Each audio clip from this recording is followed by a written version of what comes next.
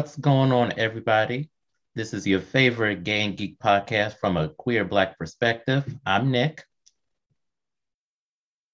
And I am Victor, who is muted, but I'm not. So I'm Victor Howard.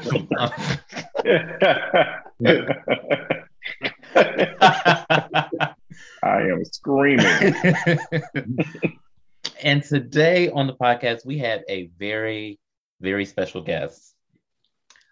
Today, we have a social media influencer who's been changing the game on YouTube back in 2012.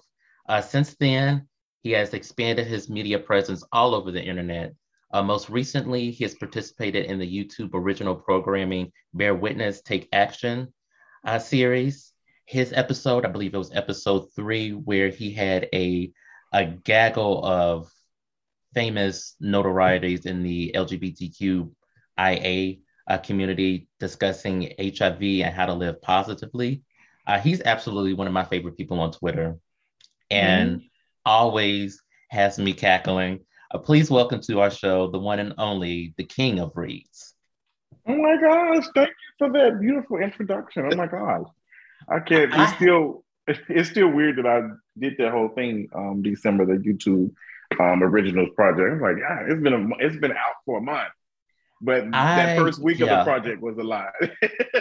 I remember you said something. You said you had something coming out, and I was like, "Ooh, well, what's going on over there?" And I saw the video. I was like, "Oh my gosh, he got Dominic Jackson. He's got George, my God, Jim Johnson. Yes, yeah. All these people. I'm like, oh my goodness. So Yeah. thank you so much for coming on our show. We're gonna talk some gay and geek culture. But first, let's catch up. What has everybody been doing the past couple of weeks? I know it's winter over here in Kentucky and down south. Victor's still up in sunny LA with his 70 degrees and whatnot. So what's been everybody been up to? It's been windy though, because like the other night, Friday night when I was out here, I was like about to be sent to Oz. It was like really windy out here. And I saw your tweet that you was trying to shade someone for saying it was 62 and windy. That's some serious stuff over here in Los Angeles when it's windy and 62 degrees is freezing. Yeah, I have to agree. The times I've been in LA, I'm like, girl, this ain't no normal. This ain't no normal 50, 60 degrees. Like I can deal with like 40 degrees here. But I think it's like a lot to do with the ocean and stuff too. I think like that plays a lot into it. Right. And we're not too far from the ocean. Like I'm literally technically 9 miles from the ocean. So even though it feels like, 40 miles, but 9 miles from the ocean. So therefore it's a lot. And we're windy, and it's weird because we're hot right now, but I will say around like 5 o'clock, we'll start going down to like 60. And don't let it get to 52 because we're damn near, it's a blizzard at that point. All right, okay. Meanwhile, it's 30 fucking 6 over here and I am freezing. I think it's like 40 something. Yeah, it's 47 in Atlanta right now. So it's okay. It's not bad. It's tolerable for winter's sake. Yes. But what else has been going on with you guys? Well, this weekend I just kind of just relaxed and chilled. I had some friends in town last weekend, so this is me recharging my social battery. Like it's just like my weekend to myself, and it's Anime Sunday. We have my favorite anime came out, Demon Slayer: Attack on Titan, and Euphoria comes on tonight. I can't wait to watch that. And that's all my plan for this weekend. I think my friend's supposed to be coming over. I actually forgot that they were coming over because they didn't really say anything, but now they texted me now to myself, "Oh, girl, we coming over to watch Euphoria tonight." So I'm like, "Girl, y'all hoes better not been out. Y'all better not been at the club bringing Miss Koviana over here." But that's all I've been doing is staying away from COVID as much as possible. That's all I'm just say what you want to say, but it's going on 2 years. I have not had Miss Cole. I'm trying to keep her away. I know it's inevitable, but still. until y'all just have a cough and that's it, I don't want a part of it. I don't need to be losing no sense of taste, smell, and all the other things that will come with her. I want it. My T cells already doing enough already. I'm just trying to make sure that Now I have to ask you all: is Euphoria really? Is that because it's in my queue? Is it really that good, or am I just? It's like all of the teen shows we've seen on crack, cocaine, and Oxycontin. Like it's like that, but there's truth to it though, because in a lot of ways that stuff is happening. And again, working at a college, and been happening. These students are going through it. Like this is their life, but this show is a lot because it really breaks down. In the first season, it really breaks down these characters, and you see how they are the way they are. And I will say, like last week was a good episode about one of the characters when there was, when you're dealing with social media trying to tell you like you're a bad bitch, but what that really means for somebody who's like, but I still don't like myself. Like that, you're basically kind of mocking me. And I was like, wow, like you don't know my life to tell me about my life. And that's what I kind of got from that particular scene. But it's really good. Zendaya is really good in it. You get when you're mad at these people, you remember how Peaches was in what's that movie? Low Down Dirty Shame? Yeah. It's not her favorite soap opera person, and she went and punched him. That's how you feel, because you feel like if you see some of them in public, you're ready to go, like, especially Nate Jacobs. Like if I saw that boy, he's like 7 foot tall. I'm like, if I saw him in real life, I'm like, I hate you. I really hate you. I want you to die. But you really can't. You can't really do that. But it's a good show. I will say you should watch it. I think you watch the first season, you will enjoy it. But you'll probably be like, what? But you will enjoy it. I think Nate did what's funny is the character, the actor who plays Nate in Euphoria played in this Netflix movie with what's his name? Nick, what's the guy name who was on the Titanic? The white boy. Leonardo DiCaprio? Yes, Don't Look Up. Oh, okay. Yeah, he did the complete opposite, and I thought it was cute. I said, okay, but I get it. Like Nate he is annoying. I hate him, but I want to know more, especially after this episode 2. I was like, okay, Nate, like I understand that you fucked up because your folks who raised you are fucked up. I think that you should give it a chance. I think all shows ain't, for everybody. I tried to watch, what is that show I was trying to watch about the end of the world? Station 11. I tried to watch the first 3 or 4 episodes. It was not getting. Like, there's some shows that, I love some complex storytelling, some real, like, stuff. But some, I was like, it's just not. Like, it took me years to get into Drag Race. Like, I just started watching Drag Race last year, and that's probably only because of the pandemic. Like, because I got so tired. Listen, I got so tired of hearing people complain about RuPaul and all the things. Like, why y'all watching it? So now I watched it, and I was like, okay, I can see why this is addictive.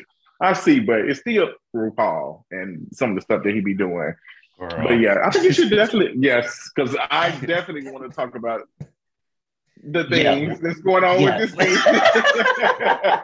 Because I finally watched it. I was like, okay, let me go ahead and watch it. And I watched it last night and this morning. And yeah. We will discuss a little bit of Drag Race later on. But yeah, I'll give Euphoria a try. You should. And it goes by really fast.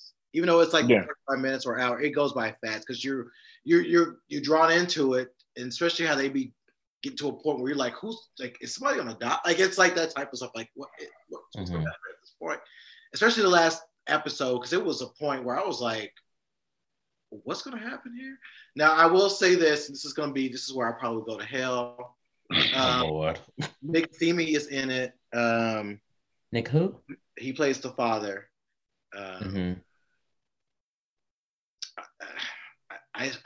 I struggle with that character, but You would let him hit. uh, You would be sitting on his face too. yeah, I would. Do you know he played in X-Men 3? Was that him? And what? Yeah, he was. The dude that Yeah, did, like he was duplicate. Yeah. I was like, I did not know that was him. Yeah, and he's had some issues too in real life, and you know they all have some issues. Because he was with Rebecca Gayheart. I guess they were married or something. But they had some issues with drugs for a little bit. But you know, he's been getting his life together. But he's always been cute, and you know, there's been times in this show where I'm like, I'm not gonna say that. I was saying I'd probably be like, you know, if I was knowing how fast I was in high school, I probably would have got caught up in that situation. We and my friends had this conversation the other night. Were there any teachers that you wanted to smash when you was in high school? I was like, I don't think there were any teachers that I found attractive in high school or middle school. No, there were 2 of them were coaches, and I remember directly the fantasies I had about both of them. And I'm like, I was really thinking these things, you know, at from 16, and you know, like when you're 16, 17, your mind is already just on autopilot when it comes to that type of stuff. But it was like times where I was like, I can't believe I'm thinking about spit roasting, like, you know, like being what's spit roasting? Hold on, what is that? These things happen when you're thinking about this. What? No, but what is spit roasting? Let me head to Miss Google. Because Victor is putting me on to some new stuff. Spit roasting. Man, I thought everybody knew what that was. Well, I just learned about what that was.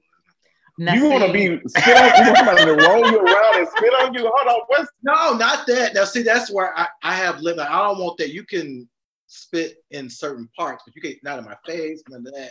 But oh, that's unfortunate. But I'm a Southerner, so you know I have to keep some of that, you know, with a pristine here. But not you trying to be Blanche Devereaux. No, I'm trying. Whitley Gilbert, but yeah, you know, when I was, I think it's interesting. A lot of people did not have fantasies about their professors. I mean, their teachers or coaches. I did. Mm-hmm. There were. I can still, like, one of them still looks good to this day. The other 2 did not make it through life that way. But the other one, I'm like, I still, you know, give a little taste. So what if one of your teachers from high school were to hit you up now? Like, what if you were, I guess I said, because I had a conversation with a friend who teacher may or may not, and they're 25. And they were teaching them when they were 16, 17, and now they're hitting them up at 25. Do you think your 25-year-old self would have messed with? Yeah, I would have. My 25-year-old self, I would have messed with all 3 of them still. At the same time? Yeah. I mean, that's a party to me. Sure. I mean, yeah, to be honest, from 25 to 30 was my get to know who I really am phase. So yes, I would have they would have played in that role of all that. But yeah, at 25, sure, I would have greatly welcomed it. Would they have been good at it?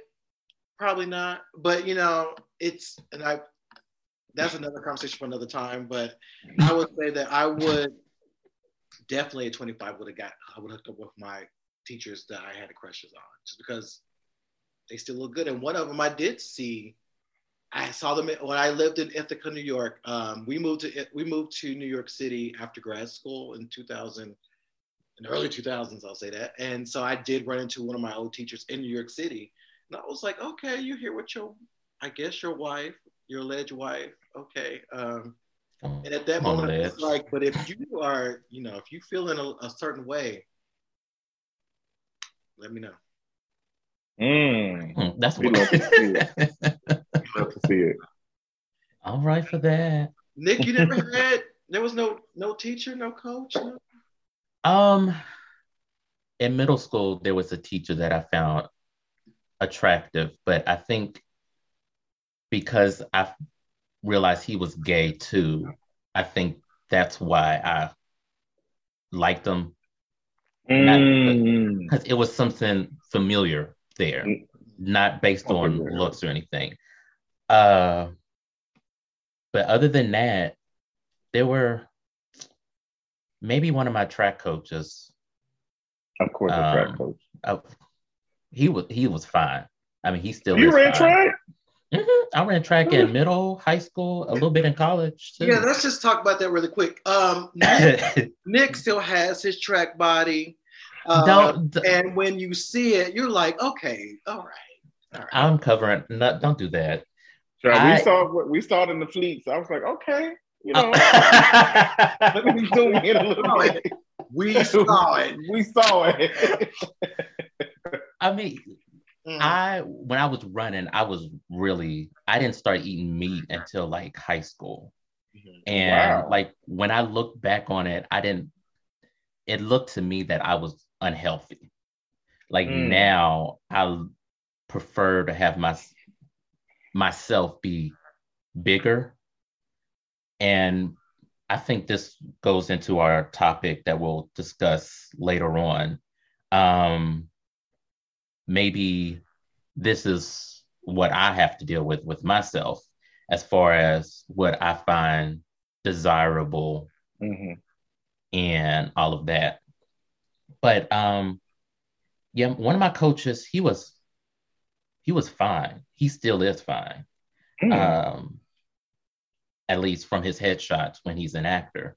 Because that was such a weird, he went from coaching to doing menial jobs, and then he's down in Texas acting. I was like, okay. I mean, whatever. But those two were the only ones that I found like attractive. We had a lot of old white men that seemed borderline racist because I was growing up in Kentucky, so I'm like, let me just learn what I need to learn and get out, get in, get out, because I'm not gonna get caught up with what I heard the teachers were screwing around with the students or this, that, or the third, and I'm like, no, ma'am. Actually, Wow. you know what? Let me take that back because there was the wrestling coach. He was also the art teacher. He was decent, but I thought he was really, I don't mean this as some kind of dig, but I thought he was really slow the first couple of times that I talked to him. And no, he talks really slow, like he's trying to catch up to his words or something. Yeah. And maybe that was the years of wrestling or playing football. I don't I don't know, but he was okay. He wasn't for me. And that's it. So.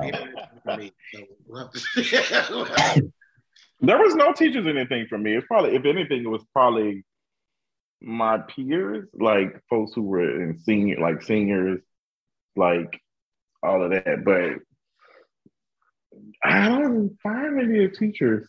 I knew they were attractive, but I just wasn't. There's something about me, like people in positions of power or something like that. I do not want to sleep with them, like actors and stuff. People who are, it's very hard for me to see them sexually like that. Very, very rare. I don't know what that's about. Yeah. Now, college is a whole different thing, especially for me, but I'll take that topic offline. Because you might have dipped on the down. Oh, yes. Oh, yes.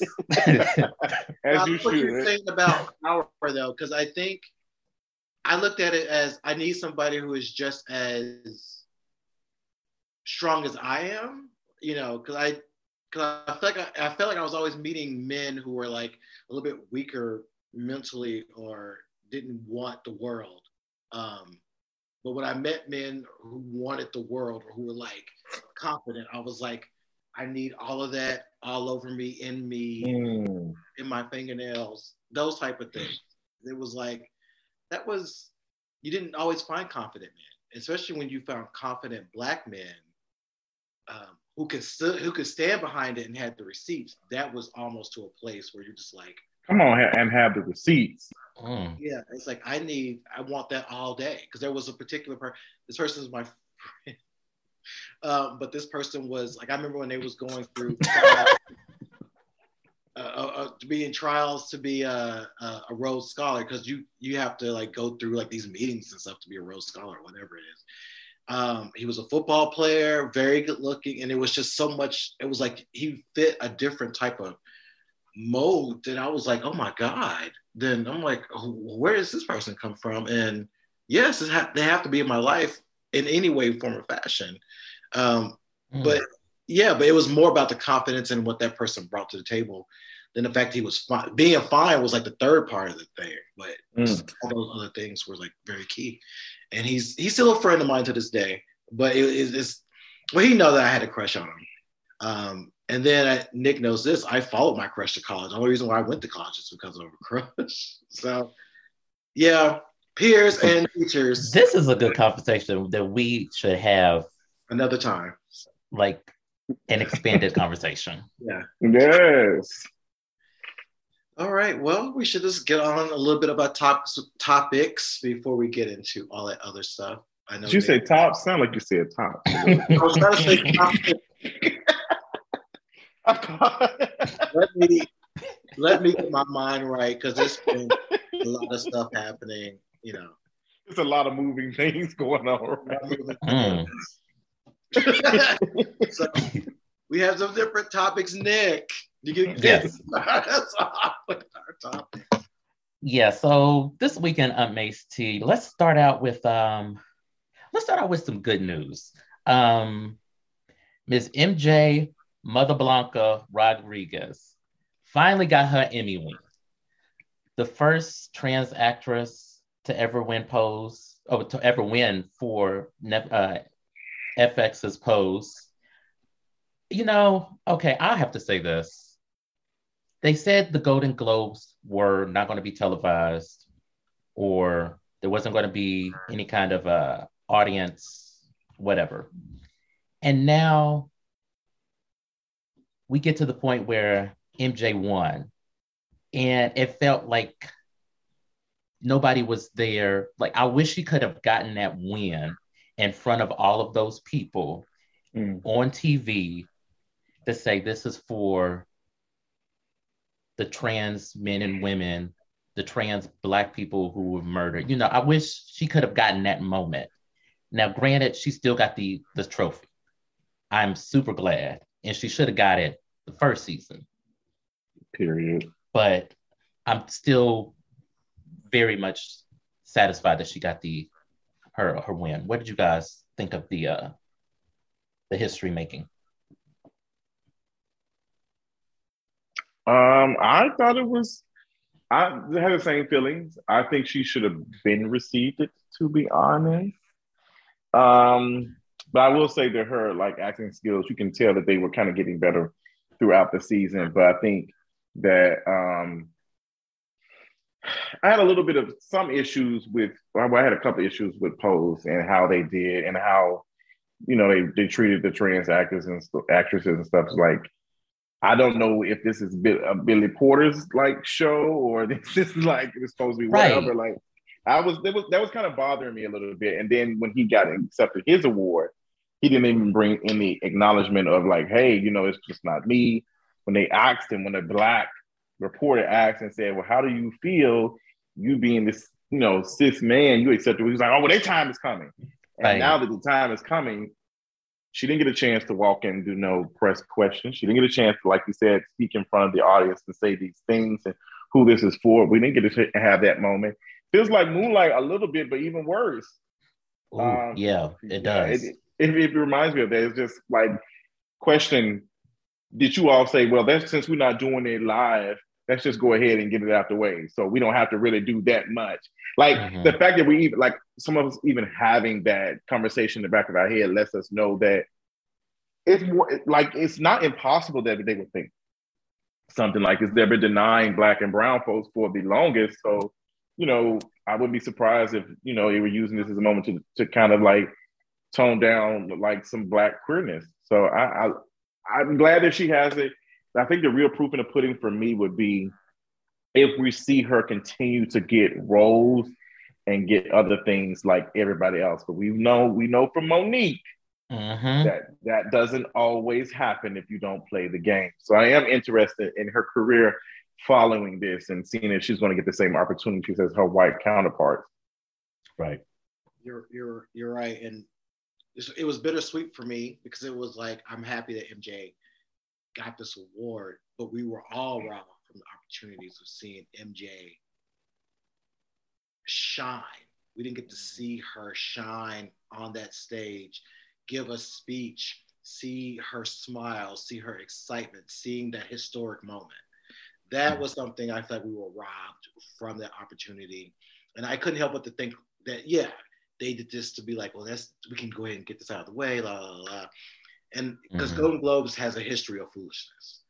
And so that's why part of me was like, I'm happy and I'm not going to be not happy for MJ, but at the same time, I'm going to be like, but I would have, and I hope maybe, I think about, there's been some colleges that have allowed people to go back and regraduate in person, that they do kind of the same thing. They'd be like, okay, for those who won 2021, come on back on the stage, or maybe do have a separate show where they can literally do that.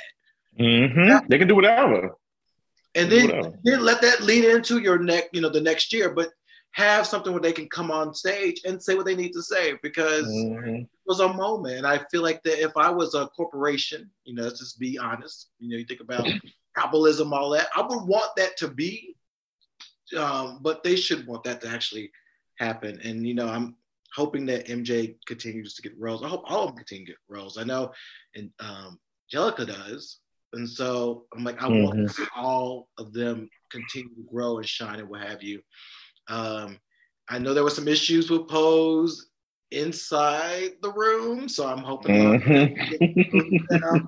because we talked about it on this show about what happened, what was said. I think it was it GLAAD Awards or some type of awards. It was GLAAD. Stuff was just revealed, and I was like, oh my goodness. But I hope some of that stuff has been addressed. She told Poppy to stand up. Stand up. When she told Homeboy, stand up. Oh my God, that was. I was like, was this written by? Was this part of the script? Let me tweet that video. That girl said, "Stand up." That was literally. I can't think of her name. Janet Ma. Yeah. No shade to Janet. Janet. I love it down. Love it down. Still, that was a moment where I was like, did we just have a little bit? Did we just have an edible and a shot? We doing fireball at the GLAAD. How it felt. I can only imagine what she's been through, like seeing, like, girl, like we need to do more. Like we need to do. I can only imagine when she also talked about her pay. Yeah, she talked about like, girl, I'm out here putting all this stuff and y'all giving me crumbs. Yeah, but and I have to say this to Nick because I just saw Valley of the Dolls. That was a Valley of the Dolls type of stuff right there. That situation was what you will see when you're just like, what? I'm still upset that you just watched Valley of the Dolls. Like, I've never heard of this. What is this? Oh my God. All right. So Valley of the Dolls is based, the movie was based on a book. I think it was, what was it, Jacqueline Bisset? Yeah, it was based on the book that kind of hit on some of the big ones at the time, like Judy Garland, all that stuff. But it was done anonymously. It was back when it was that type of book where it was like, I'm gonna talk about the stars, but I'm gonna change the names. It was the first book to do that type of stuff. Yeah, the book was written by Jacqueline Suzanne in, I believe, 1956, and the movie was based on these characters. I think the actress who played Neely, what was her? Neely O'Hara was supposed to be played by Judy Garland. Yeah. But Judy backed out. And it's these actors that's being messy as hell, doped up on pills. Who's Sharon Tate, who later got murdered by Charles Manson's clan, is in the movie. She she dies. I'm just giving the movie away, but anyway, it's one of those over the top gay. Yeah, it It sets sounds like the title sounds about it. yeah it It's set the trend crazy. for what we see a live drag queen to today. It set the trend for a lot of that. Oh, Yeah, that the came out in dolls. 1967? Yeah, the dolls is a euphemism for pills. So Mm. it's I like it because it's trashy. Um, They give you wigs. The I wig know. you have seen on everybody, even to the way Adele, even the way I think about even what's her name before Adele. That whole look, all that stuff, you see it from that movie. So it's like, wow, look at this. Wow, okay, I see where this stuff comes from now. All that look, all that kind of that style. So If you have time, like it's a messy it's couple a of hours. yeah, it's a as I say it, basically, if you see Mahogany, you've seen this. Mm. Yeah, It's in that basically. it's that realm of Mahogany. Okay. Which I need to Okay. we should do a live stream of Mahogany because the children have not seen Mahogany. And I'm like, y'all I need don't to have an either. oh my goodness. I haven't seen Mahogany. Oh my God. Y'all need to see Mahogany. I bet you on the Mahogany, I've probably seen the porn titled Mahogany. About it. I just started to get into film not too long ago, so I got a long way to go. The old movies, I probably won't go back and watch. I don't think I will. But I understand the need to watch to understand the stuff that's being created. I always say that people should see Mahogany just because it was a little outlandish. It was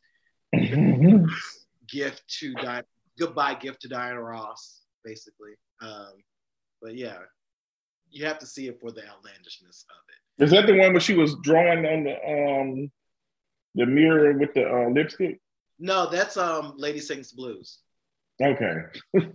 The meme you probably seen of that was when she's spinning around in this rainbow outfit. There is another meme where if you've seen the meme like I'm a winner, baby, with Diana Ross look like she's drunk. I'm gonna have to watch this. This looks good. It looks good. Billy D. Williams is in it. Anthony Hopkins is in it. It's one of those. It's that type of movie. She goes from being a designer in Detroit to a major model and fashion, queen of the world. And yeah, you have to see it. RuPaul gets a lot of her things from. I can hear it. You're a winner, baby. Mm-hmm. I was like, that sounds familiar. So yeah. But he did say in this last episode, just happy. Don't reinvent the wheel. Let's get into Drag Race right quick. So what's it? Season 14 of Drag Race started, and I already had made plans not to watch it because I don't have Paramount Plus or VH. I don't have cable, so there's that. So I'll just watch. I watch the runway and I watch the lip sync. That's honestly all I care about. So the contestants, they do the meet the queens and yada yada yada. And one in particular caught everybody's eye. Not the trans ones, Cornbread or I think what's her name, Kelly, Colby. I think that's her name. Mm-hmm. Both of them are gorgeous to me. Mm-hmm. But this white, cisgendered, straight male. Yes. From Arkansas. Arkansas. Who and Maddie, who? Right, who? Maddie Morphosis. I'm like, okay. What? Let me look at. Wait. You need to look at that. Cornbread. They got a straight person up in there. It's a straight cishet white man on there, being congratulated for being the only heterosexual person in the space. Like, I don't care that he's doing drag. Drag is open to everybody, whatever. I actually know in my undergrad a professor who did drag. That's not the case. The case is you finally have trans drag queens that don't have to cover up that they're trans on the show. Because I know a lot of those queens that had to stop their hormones to be on the show to say that they're male, do the show, and then go back on their hormones. I don't know how that affects the body. I don't know how that affects the mind, but that was shitty of them to have them do that. So now you have this straight white male,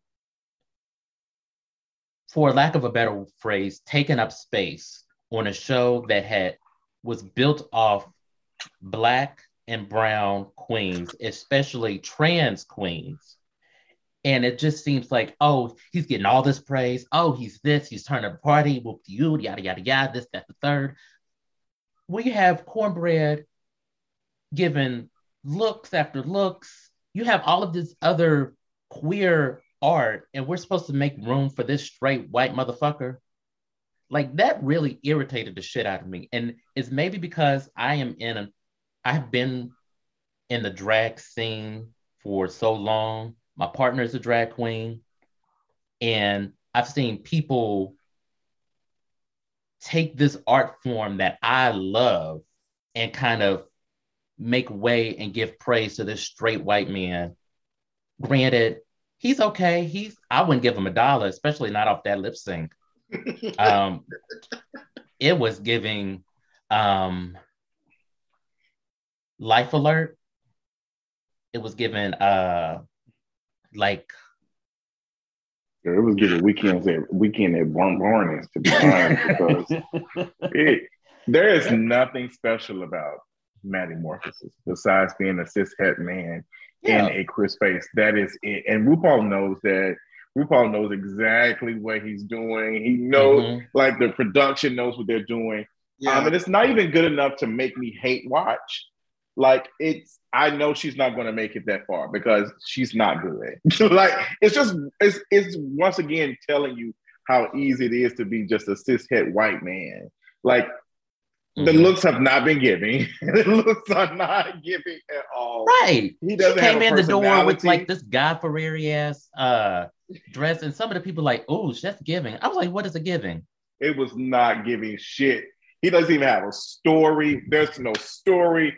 Hey, girl, like my grandmama told me that like whatever would never make it. Like, he doesn't have that okay, girl, what is it? Like, your grandmama in the hospital, girl? Like, what's your right? There is, and you know how they go and look for stories and oh, this is what I got going on, all this other stuff, and how people are overcome. It's not shit to overcome as a cis-het white man. It's not shit to overcome. So you're gonna overcome being this, like, I'm gonna break up the space. Like, right. I'm gonna fuck the game up with this one. Like, and you're not even fucking the game up because you're not talented. You can't lip sync. You can't sew the shit that he sold for the challenge. Looked like something off the rack, and he took it as a compliment. It's like a prerequisite. You know, like when you apply for a job, it's like, can you walk? And you can. It's just like, can you write in your name and put in your birthday? You 60%. Who don't know how to sew? I thought that's a thing that drives me up a wall. It does. I don't be getting that either. Like, I'm not expecting you to turn this into a fucking Robert Cavalli ass gown, but the minimum, you should have the basics of a sewn. You should know how to make a pattern. You should know what fabrics work, what fabrics don't work for your body, which stretch, which every queen, no matter the size, love a stretch fabric. I don't care if you are a size 2 or a size 22. Like, they don't even know how to do that. And I'm like, because at least you can ask for some help if you have a good personality. You can say, like, hey, girl, the girls fuck with you. Because Cornbread was offering help. DJ Sky was offering help. I don't know if I would have been offering help to the girls. Like, I just don't know. Maybe. I don't want to see Cornbread be the healer, the nurturer on this fucking show. I'm tired of fat folks being, oh my gosh, like, let me let you cry. No, bitch, I'm not doing that. You expecting them skinny girls because I love Miss Kobe, She didn't offer when what's name went out, Cornbread went and cried. She didn't go out there and hug her and offer her any of that. Not saying that Kobe is like that she's bad for that, but it's just it's not in your. It's not required. A narrative. Yeah. Yes, it's not required of you. But Cornbread, when what's name couldn't sew whatever, she was offering it because we always see people who like Cornbread being the nurturer, being the mother, the motherly figure, and all the other shit, and it's very tiring. I think Cornbread is a talented. I think Angie is most definitely eating. She is a dark horse. She is top 4 for me. Yeah, because baby, she gives that me Jada vibes. She gives me Jada a little bit like even like turned up a little bit more because Jada was kind of like quiet. Jada Essence was like she was quiet, but Angie is all the things Jada was, but even more like funny with the what's the name. Like we're seeing her. Jada wasn't doing all the other shit. She was helping the girls out. She was doing the things. But she wasn't talking to what's name said, bitch, I want to be the star of the show. Like she's doing the confession, she's doing all the things. So yeah, I see it. That pantsuit, that white pantsuit, when I thought it was a gown, and she said, no, get into these pantalones, baby. Like I was like, oh, okay. See, I would pay money to see her. Period. And you said something that struck me about how Cornbread is having to be the nurturing one. They always paint the fat Black queens as the mother, like they did it with Latrice. They did it with I don't know if they did it with Widow on her season, the one that Jada won. But it's always this, oh, let me go cry on some mammy titties. That's exactly what it's giving. And I really am over that narrative. I'm also over the narrative of these Latin queens that they think like, oh, their speech, them not knowing the English language is some kind of impediment. Like that, they did it with, who do they do it with? They've done it with so many that it's becoming tiring. Like we know that they don't have a firm grasp on the English language. We know that. So even though they can speak it and talk it and all this jazz, they also know Spanish. So they're up there.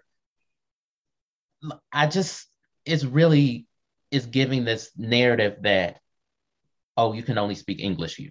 Or, and I really do not like that at all. But I'm trying to see who, I know, I actually love her accent a lot. I can't think of, but her personality, I think she was getting irritated when they called her a, what is that called? A pageant queen. Georges? Yeah, I think it was one of them. I can't remember the name, but it was one of them. She got kind of upset. She was like, just because I'm a pageant queen doesn't mean I'm mean and all these things. But it's like, girl, when you first came in the workroom, you was giving bitch like behavior, right? Like, and a lot of them, a lot of those pageant queens, it's not. I don't personally think that you being a bitch per se is a bad thing, but when you're doing these national ass pageants, there's a certain level of fuckery I'm not gonna tolerate, and if that makes me a bitch, then so be it. You know what I mean? Like it. Like I know a lot of pageant queens that have it in their mind space like this is a game face. And I can understand that coming from a track background and like a competitive background. I can understand that. Now, once you blur the lines when you're just being nasty for no damn reason, then it's an issue. But some of those pageant girls, like Trinity used to be a pageant girl before she, found her funny bone. Trinity K. Bonet and Trinity the Tuck were pageant girls. And I love me a Nancy O pageant. Yeah, but there's nothing I can name all of the queens who throughout the episodes who just were eating.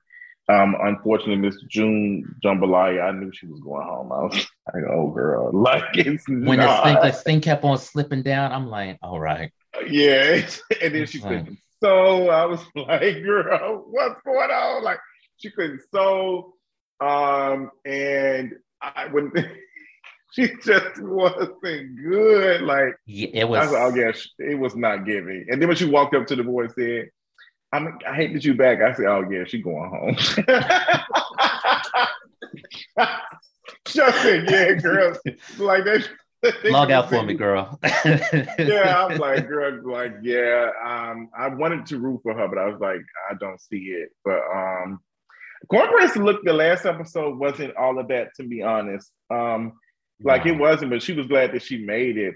But there were some folks who were like, it looked amazing.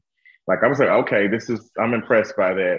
There was one part, oh yeah, Michelle Visage. I don't know what it was, but I love that Lizzo had said, girl, you're gonna get off my girl Cornbread. Because sometimes they do be very harsh on the fat, like the fatter queens. And I love that Lizzo had said, hey girl, like tone it down, because Michelle has let the thin white girl slide with a lot of shit. So I don't give a fuck about her being from Jersey and knowing two black folks in her life, and one of them being RuPaul. Like girl, and then when Ru said that, I speak black. I said, bitch, barely. Like when she said, I speak black. What? Oh, that's you don't even like when June Jambalaya was doing the African shit. I know RuPaul wanted to throw the fuck up. Like if you don't get this nigger shit, right, get this black ass shit off my stage, my white ass stage. That's how she looked at what's name when she had that Black Lives Matter shit on there. Yeah, RuPaul does not like that political. Like, get that shit off the TV. I'm not watching that. Right. Get that black shit off the when he said, Ruth said, I speak black.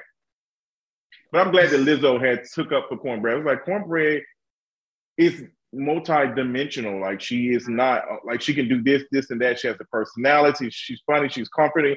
She's all these things. And some of these girls just like, it's a look.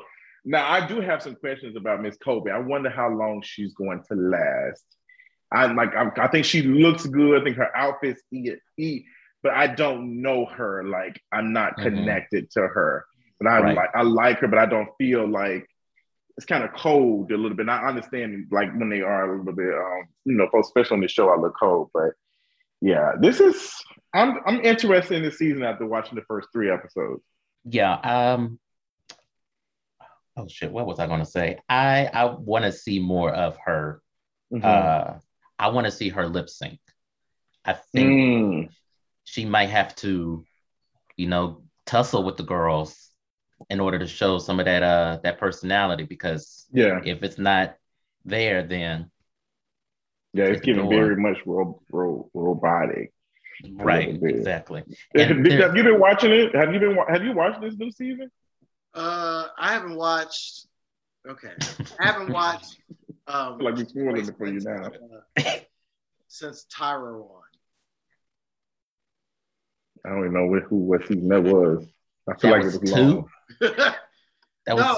When Shangela was on the second time, that's when I watched it. Okay, season 3.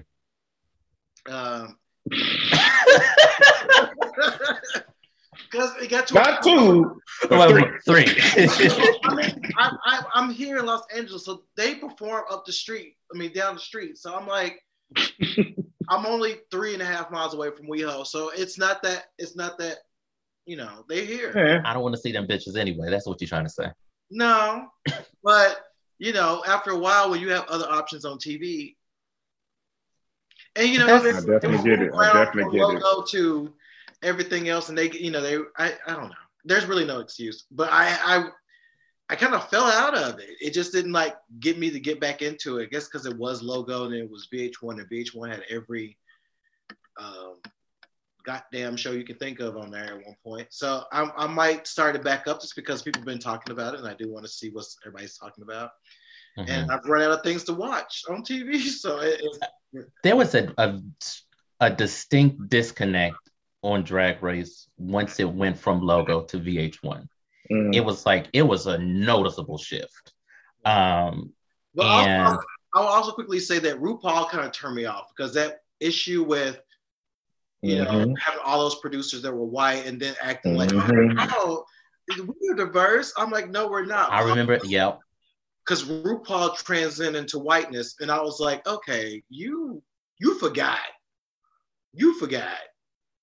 because they wouldn't have done this for you any other way. And now you got up here. Not only are you fracking with your white husband, but you also doing this. And then that whole issue with Vixen, I was just like, I can't come back to this. I can't, because of what you are willing to do. Mm-hmm. So I'm just like, no, people look up to you for that reason. Don't forget that you may have been the only one that made it into stardom. But you need to remember where you came from, like don't sit here and do songs that was based literally that you got from Paris is Burning and forget that. That's what it felt like to me. So I'll come back to death it. drops and shablams. I'm like, I mean, I appreciate you make them all watch that, but at the same time, don't forget you came from that. If it wasn't for them, you would not be. So I'll go back to it because I've been hearing so much about it. Everybody's talking about it, and I kind of feel left out. So I wonder how long Drag Race has. Does it have another 5-10 years? Because I feel like it's becoming. There are so many shows, like they're becoming like McDonald's. Like it's this, that. And I'm like, this is a little too much. Like this is supposed to be an art form, but this is turning into a big ass major corporation where you are exploiting the fuck out of these drag queens, having to spend thousands and thousands of dollars to come on this show. Like to me, this is fucking what is the name of the show that was on Netflix? Where they were having them compete for the $1 million. Squid Games. Yeah, like the drag, like I was like, oh, we're shocked watching Squid. I was like, this shit is going on now. Like these drag queens are getting into debt to get this attention to be on this show. And a lot of them suffered during the pandemic. They weren't able to perform. They weren't able to go on tour and stuff. And it's just like RuPaul didn't have to do nothing but put his mask on and come in the studio and go back home. I know, coming in looking like some villain from Paw Patrol. I was just like it was bad. It was bad. I was like, what the fuck is going on? Girl, what's going on? Right. They have Drag Race. Then we have International Drag Race. Yeah. We have all these other, how are you diluting your own market? Like that's what it is. Because I remember the humble beginnings with Illusions Lounge, which is that again, the Illusions Lounge, that place is there. It's still there. That lighting, that god-awful lighting they were using from the iPod. Just fog machine. They said they put Vaseline on the camera lens so the queens would look bad. That's what I heard. Like I heard that the outfits and stuff looked so bad that they did. Drag was another. Like it was like, girl, that's not true. Hang it up. I did hear about the Vaseline. I think was it Mad TV or somebody made the joke. They actually played up on the lighting scheme of that. But I need to see that. They actually did a parody of it, and they had this blurry screen. I was like, y'all wrong for that, but that's okay. But I'm glad it has come from the humble beginnings, but at the same time, I feel like it's exploited. Yeah, it's become it's like the Gap. It's like the Starbucks in every corner now. It's like, I turn around, I'm like, another Drag Race, another one. I'm like and I think for me, Drag Race is not the end all be all of drag. Sure, you see different forms of drag. However, not all drag queens want to be on the show. I know a lot of queens here do get their fulfillment through charity work. So I don't like how the fans have put this on this pedestal. Like if you're not on Drag Race, then you don't matter as far as the drag queen. And what about drag queens? I know a lot of drag kings, a lot of good drag kings that would do well on a competition-based show. But I don't want them to exploit it. I mean, part of me is like, I want that and don't want that. Or I want somebody who would do that to put some care into it to where it's not about them at the end of the day. Because it's like, this is sad. Even my mama knows about this. She was like, RuPaul's a pimp. And I'm like, oh, okay. Period. But I was like, yeah, you can say that. Because, at the end of the day, you know, I do worry about, you know, do the queens feel like they have to do all these things to be seen, and do they value themselves based off this particular thing? And then I also think about the issue of racism that many of them face due to the white fans who are constantly trying to tear them down, or try to tear them down even in their own shows when they're doing stuff, you know, when they're doing shows across the country. So I'm just like, does RuPaul protect the queens from all of that? And how, if I was a Black queen trying to do that, like, I have to look at the way RuPaul acts towards us being Black to even be like, is this bitch gonna protect me when I'm out here? I got these white folks up here ready to call me all types of niggas and hoes. She's gonna say, well, girl, that's how the world is. What you want me to do? I had to go through the same thing. Right, I had to do it, so. But bitch, you're not doing it anymore. And why would you want someone to experience some shit that you experienced? Right. I remember Pearl off season 7, she said that RuPaul said to her, nothing you say to me off camera matters. It only matters when this tape is on. And that is the closest we have gotten to see behind the, like a behind the scenes type as far as how RuPaul is. And I 100% believe that she said those same words to her. They said their contract ain't that nice. One of my favorite YouTubers,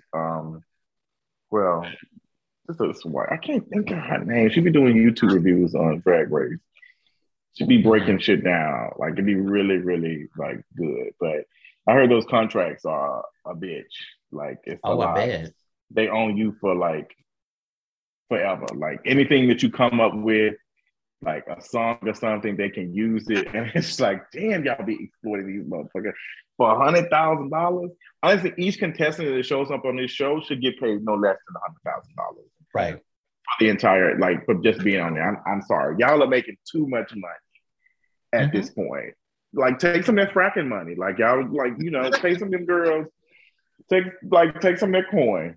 Yeah. But it's giving definitely exploitative shit. But back on Miss Maddie Morphosis, see how easy it is to forget about her? Like, right. There's nothing entertaining about it. I give him probably the only reason he got saved. I knew once, spoiler warning, that once him and Jambalaya went head to head, I think Jambalaya did a pretty good drag performance.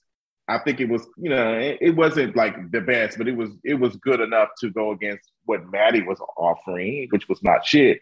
But I knew there was a production. Like, RuPaul is not thinking like maybe Jambalaya will be able to come for this. Is giving what works best for the show. He's been in this long enough. It's like, I need to have this straight motherfucker here because people are going to watch. People are going to be interested in it.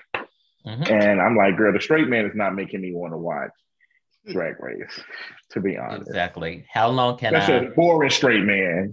Right. It'd be one thing if he was turning the party, but he's not. And RuPaul is going to keep him on as much as she can until it doesn't prove fiscally worthy. And that's the black ass bottom line right there. Period. We love a black ass bottom line. So let's move on to Moon Knight. The trailer drops, and Oscar Isaac, I think, first of all, Oscar Isaac is fine as fuck to me with his little self. What do you all think of the trailer? I liked it. It's mysterious, and I kind of like the fact that this didn't tell us a lot. I still know, you know, I don't know a lot about the character, so I like that too. So it's going to be like, what is this going to do? I do know the character has a lot to do with Werewolf at Night, that character, and a lot of other supernatural situations. So it was neat to see, you know, what this looks like, how it's going to really play a part. But also knowing Moon Knight is kind of not a gangster, but just kind of ridiculous in a way. There are some comic panels are not real, but some are real where he's had conversations with like the Punisher or whatever and just said some ugly stuff. And so it's like neat to see what this is going to look like, and Oscar can play any role. So, I like the mystery of it. I like what this could be. I would like to see how this interact with other characters that will be in the Marvel universe. Mostly we'll see Moon Knight with the werewolf and maybe with some Doctor Strange and stuff. But yeah, it'd be interesting to see. I thought it was pretty good. I like the trailer. I did see some feedback of folks saying they hated the accent. They hated his British accent. His British accent, yeah. I didn't really pay attention to it, but I thought it was good. I've never heard of Moon Knight as whatever. Like, I've never heard of him until like probably last year.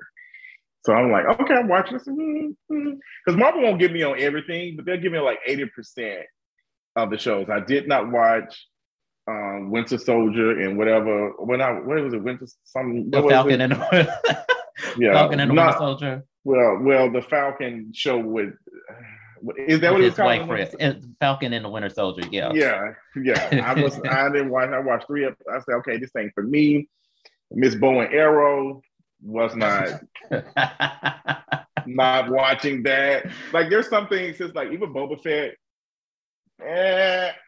Not interested in that. Right. Yeah. But I did see from the trailer. I was like, okay, maybe. But I thought it was good trailer. I thought it was good. The what's the name looked good. And I think that I can tell that Marvel, like Disney, is really trying to have this, like, do this. Like, they want folks to watch these shows because honestly, all these shows are just like commercials for their bigger movies. How I look at it. It only serves like a continuity to the big screen, and I think Moon Knight will be. I think he'll show up in Doctor Strange 2. I think Blade will show up in Moon Knight series, only because remember, did y'all see Eternals? Mm-hmm. Did you see the ending? Kit Harington's character, who is it? I think it's Black Knight. The Black Knight. Yeah. That the person that was talking to Kit on that scene was allegedly Blade. Yeah, it was Mahershala Ali. So I think those two are going to show up in Moon Knight only because I think like Moon Knight is looking for some kind of Egyptian relics or something. And I also might have there's a rumor that the main boss of this series is going to be Ra, the Egyptian sun god. But that's all speculative. I know this will be somehow infused to what's going to happen in Doctor Strange 2. I know somehow this is going to make sense in that movie. But other than that, I have no idea what this show is going to be or anything like that. So I know it's going to be released the end of March, March 30th. And also... that's right before Strange comes out, ain't it? I think so. Strange comes out in May, I think? Yeah, May 2nd, is it? May 6th, I think. Okay, yeah. Is it May 6th? Let me see. I think so. Yeah, I think one of my friends, his birthday is that day, and he wants to see it. May the 6th. May 6th, yep. Oh my gosh, I'm so excited. That one, I think, will be, since we're talking about Marvel, it's going to be big.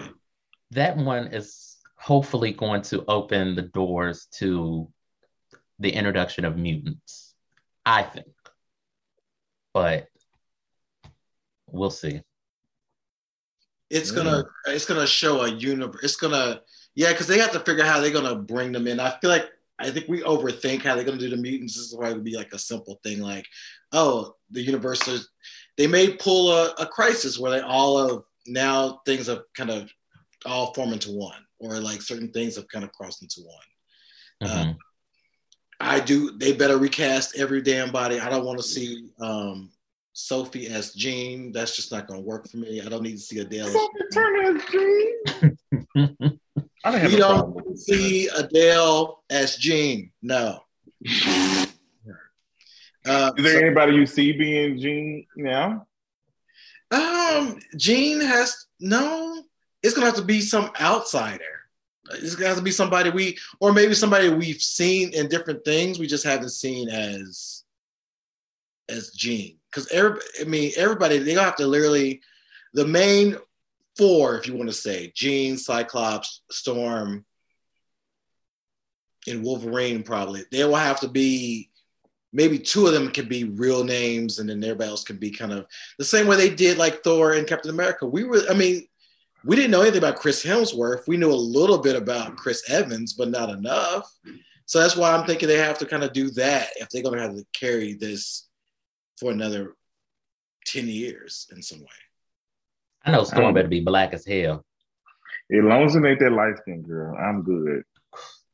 What she making ices and Phoenix for everybody. I can't think of the girl name who plays Storm with that terrible ass. It was Andrea Alexandria. Oh, yeah, they were eating her because he was like, I'm good. Like, I'm gonna be here. I was like, girl, this terrible ass accent. You might want to get your resume together. Like, does that sound like something you want? Right. Yeah, they're gonna have to really redo so much of that and make it make sense. And I hope they just don't. We're going on this tangent. They just leave Magneto alone. I don't want any more Magneto stories. He never learns from any mistakes he made in any of those movies. I don't want to. Even though what you call it is fine to watch. I don't want none of them to come back. I just want a whole new group, whole new situation. I think that'd be good. Huh? You say what? I thought they did good. Some of the casting was decent. Yeah, for Magneto and Professor X, I thought they did good. Both of those actors. Yeah, but I don't know if you have to completely remove that. Like that shit didn't exist. Right, you have to wipe that shit completely off everybody's mind. I would enjoy seeing Patrick Stewart and Ian McKellen return as Xavier and Magneto if they go that route. I thought the casting of Cyclops, what is his name? James Marsden. It was good, but he didn't have anything to work with. The first one or the after Days of Future, not Days of Future Past. After First Class? Oh no, not that one. The one that he was in the first X2, and then he died like when the credits was rolling on The Last Stand because Jean was mad at him for some reason and just killed him. Well, she came when she came back. Yeah, that's whole weak ass Phoenix. Oh my! Do not get me upset. I want to fight somebody off how they fucking treated the Phoenix Saga. Like, first of all, how dare you? Second of all, this the best y'all got? Like, and Storm was. Storm had as much power as aluminum foil in the goddamn microwave. Don't do that. To be honest. I'm gonna lightly let some of the Storm stuff go. Especially when I think about Halle Berry. I'm gonna let because they let Storm fly in X3. Finally, it's like she don't know how to fly. A bit better she died in Days of Future Past, but she was at best the best version at that and during that time. The fourth time's the charm, right? I guess so. And how the hell did Bishop die? His powers just absorbing or something. Yes, his powers is to absorb the mutant powers and then redirect it. You mean to tell me he just got he couldn't do it anymore and just got blown up? But it was the Sentinels were doing something to him. It's like if a Sentinel can redirect, if a Sentinel can shoot at you, you can redirect that energy. How is he? Especially when your power is mimicking its mutant power. Like the Yeah, Sentinels were essentially like mutants. They they had were their scary. power. They were Yeah, them scary as motherfuckers. hell. I just watched the whole saga the other day. Like this Hmm. weekend, I spent like watching from X1 to what's my name, and it was a ride. Like it was like wow, like this is a lot going on. But yeah, them Hmm. Sentinels, I feel like they did a good job with those because they did They scare the shit did. out of me.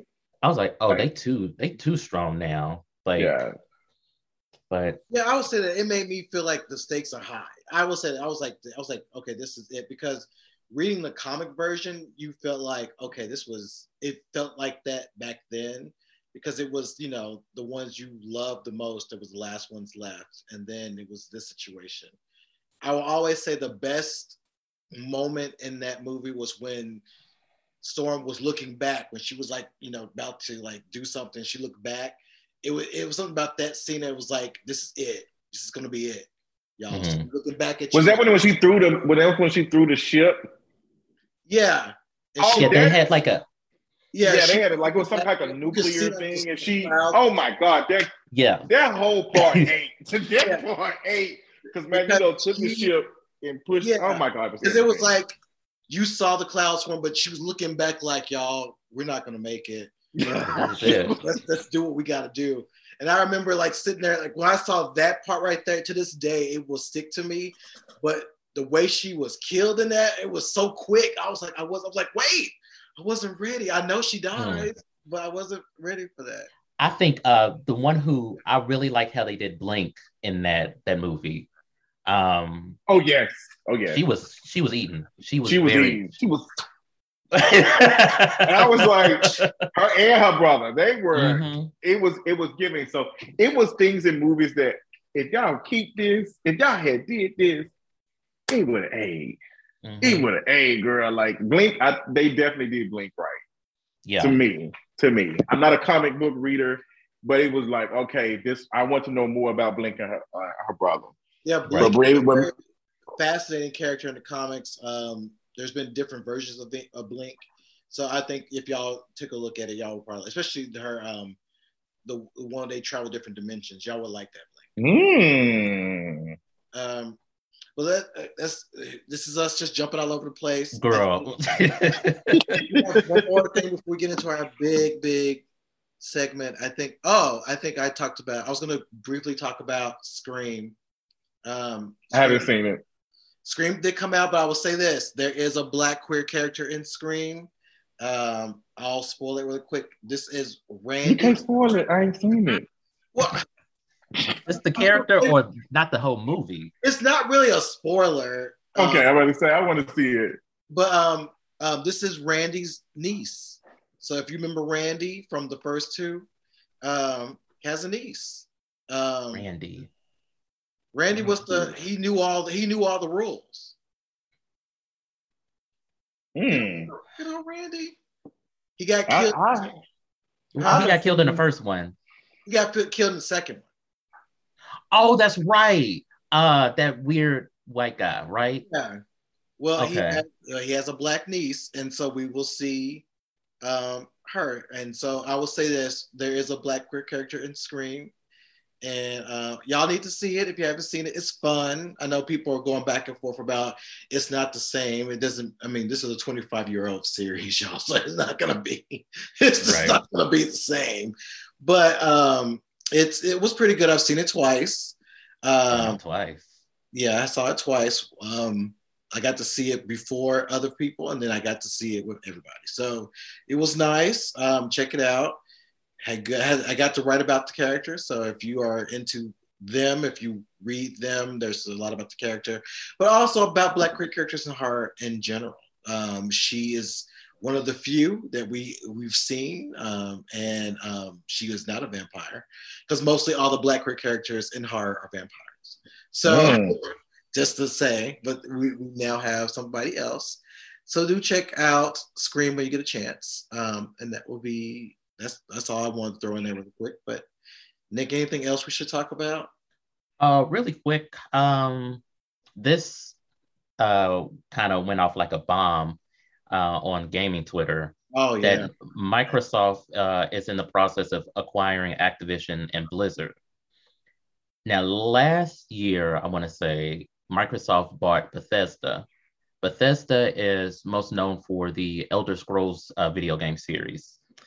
And now with acquisition, this acquisition is set to start 2023.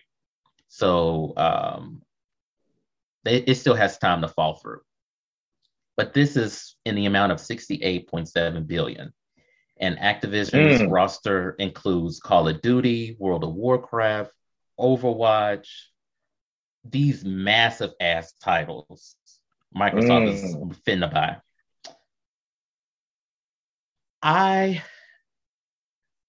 I'm not too worried about it because Activision has a lot of contracts to make multi-platform games like Call of Duty. Call of Duty is not going to be a exclusive game to Xbox, or Overwatch is not going to be an exclusive game to the Xbox. Why would you cut off half your market? You know, that doesn't make sense from a business perspective. But people like, oh, Microsoft is going to be world number one, yada, yada, yada. These same tired ass things like console people, these console wars that people get into, which one is better, the Sony or Xbox? And I'm like, doesn't matter unless you have stake in the game or stakes in the company. It don't matter. Just play your game. Don't be a dick and keep it moving. We'll see how this goes, but I think I don't have any dogs in the fight. You know, I really don't mind this acquisition. I'm going to play my games regardless. So it is what it is. I don't, but I have heard of this acquisition though. I did hear about it. I'm saying like these folks gonna do what they want to do, child. Right. Like they bought. They said that this was all cash too. I was like, it must be nice because you know, I can't afford, you know, groceries, but y'all can afford, you know, a whole ass company. Multi-billion-dollar. Right. Company. Ciao. So let's go ahead on over to our main subject for today. Let's put away these teacups, clean up Aunt May's tea, and get into the topic of discussion today. I wanted to discuss this topic for a long time, but I didn't think I had the right point of view coming from how I look and whatnot. And so I wanted to get kind of a roundtable discussion about desirability politics and fat phobia in the Black queer community. And I know, Justin, you had brought it up several times on YouTube videos, through tweets on Twitter. And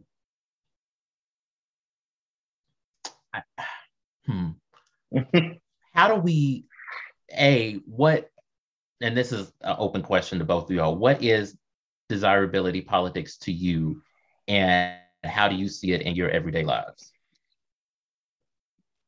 And Justin, I'll start with you. Well, desirability. Me and my close friend Deshaun Harrison, shout out to Deshaun, who is the author of a book that definitely talks about all of these things. Belly of Beast. Shout out to Deshaun Harrison. Yes. We've been having conversations about this for a minute. And it's what they used to call it, like, you know, you hear a different name like pretty privileged, conventionally attractive, all of these things.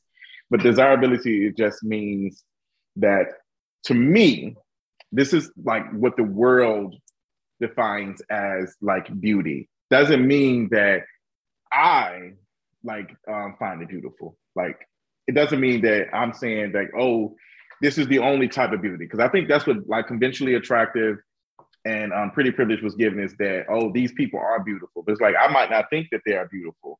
What I see as beautiful might be completely different. But when we're talking about this specific lens of how, like, what is considered desirable, like what is beautiful in the world eyes. We know closest to whiteness, thinness, and all these things. So that's my definition of how I look at it. And the girls be shook when you bring it up because it's like you're telling them, the people who are desirable, like that they do have, even though they're Black and queer, that they have some type of, quote unquote privilege, where they have something that, well, I work just as hard. It's like, no, girl. Yeah, we're not saying that you are not working just as hard. What we're saying is you're not working hard as me and you're getting more than me with doing less work. And that kind of bothers some. As I notice, I've been having these conversations because we've been seeing it. We've not had, the words to describe it, but like the word for all of us to understand it. But we know when we see no fats, no femmes on the apps, we know how people look at certain folks when they come into the club. And when we have conversations with like a bunch of queer folks at the table and we're talking and we know what has been taught, like this is beautiful.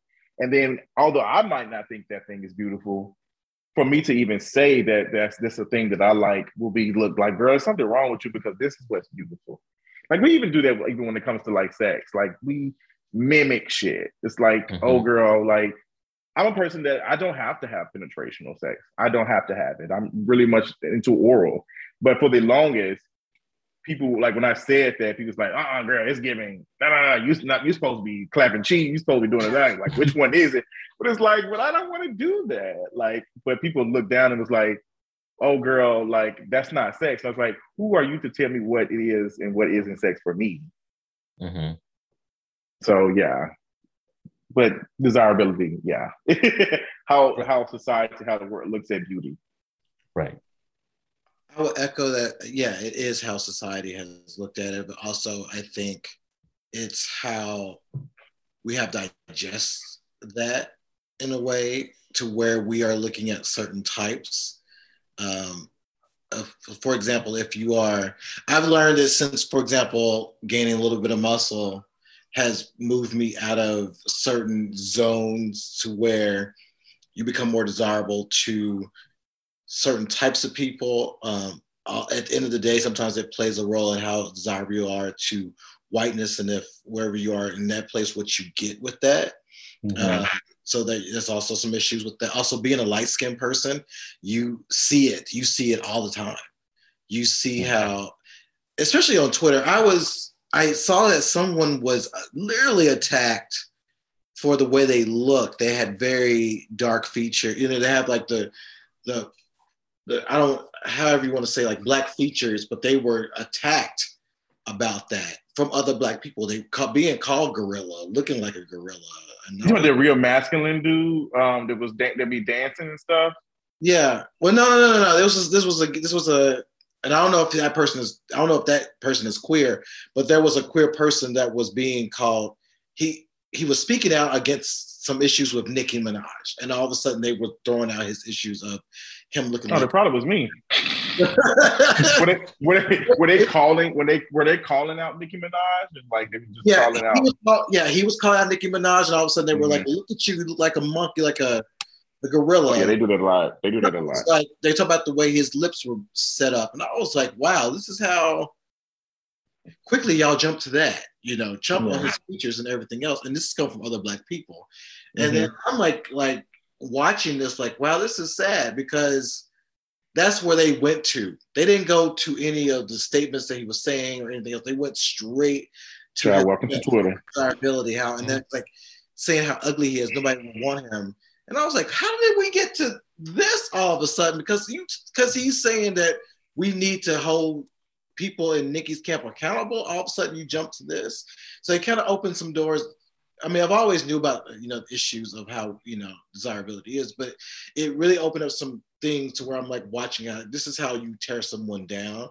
But this is also how someone feels about how desirable they are by they may want to champion these looks, but now you're telling this person these looks are just horrible. And so seeing that was like really like, wow, we're still dealing with that to this day, but also dealing with the fact when it comes to, thickness and all that stuff, how we are still trying to define what is completely thick, what is okay thickness. and also what's considered, how can you reclaim the word fat? Is that still a positive or negative word? Mm-hmm. For me, it's still a learning process because I don't know what. For me, I come from. I'm a Gen Xer. I come from a world where my poor mom. I'm putting her on blast. She saw Deshaun's book. She saw the cover for it, and she was, and for her it was like, well, why are y'all celebrating that? Shouldn't y'all try to change that? I'm like, Mama, it's a whole different world. It's a whole different world now. And the same, my mama. My mama actually met Deshaun doing Thanksgiving, which was so interesting. Yeah, and so, but a generation before my generation, they're looking at it like my mom, again, putting her on blast, and she would probably kill me for that. But she was like, "It's like y'all giving up," and I'm like, "We're not giving up. We're looking into the beauty of all shapes and sizes." I mean, I know growing up in your time, y'all were taught, and again, this is coming from a very light-skinned woman and her view of what life is. It's different when y'all come up. We're celebrating our thickness, our darkness, our nose and our lips. These are things that we are owning. We're taking a little bit more ownership of, and we're saying that these things are beautiful. She's like, yeah, Black is beautiful, but isn't that healthy? Is that look healthy? That's not healthy. And I'm like, it's always that kind of, I just want you to be healthy. And I know, coming from things that I have said personally to my partner, that is not effective or helpful as you intended it to be. I might say, oh, I just want you to be healthy. Well, maybe they already are healthy. And maybe you're just projecting your own insecurities of what you think healthy looks like on them. And it's a learning process. And I think I am still trying to get through relearning those kind of thoughts that can be dangerous to somebody else. I know for me, for a long time, and still to this day, I don't find myself, like, most of the times I don't find myself desirable. Sure, I look good, but there's this thing, and this might have to do with the insecurities of Blackness and how I've been treated as a Black person in a predominantly white setting, growing up in Kentucky, in white public schools, not saying that my mother was absent of providing some sense of Blackness to us, but she was a single mom, disabled, living in public housing, raising 3 kids by herself. So all of these things, she doesn't have, I don't want to say, she didn't have time to say, okay, and this is Blackness and this is Blackness. She had things to worry about is, do we have food? Do you have shoes? I don't have time she didn't have time to do that. And I'm not faulting her for that, but also two things could be true at the same time. And there was a time where I didn't think like Blackness was beautiful for a long time. And like, I was like, oh, well, maybe if I was just maybe a little lighter, or maybe if I had like this or that, these white things, that I would be prettier. So it's been a process. And I still see, like, now that I'm in a different mindset and I see Black men, especially now, saying how they want to be closer to whiteness because whiteness is so desirable. It's scary. It's scary how, like, they can still think like that. Now, I'll be upfront. My partner's white, Victor, that. But I'll check him in a second as far as Blackness, whatever the case may be. And I'm not with him just because I want that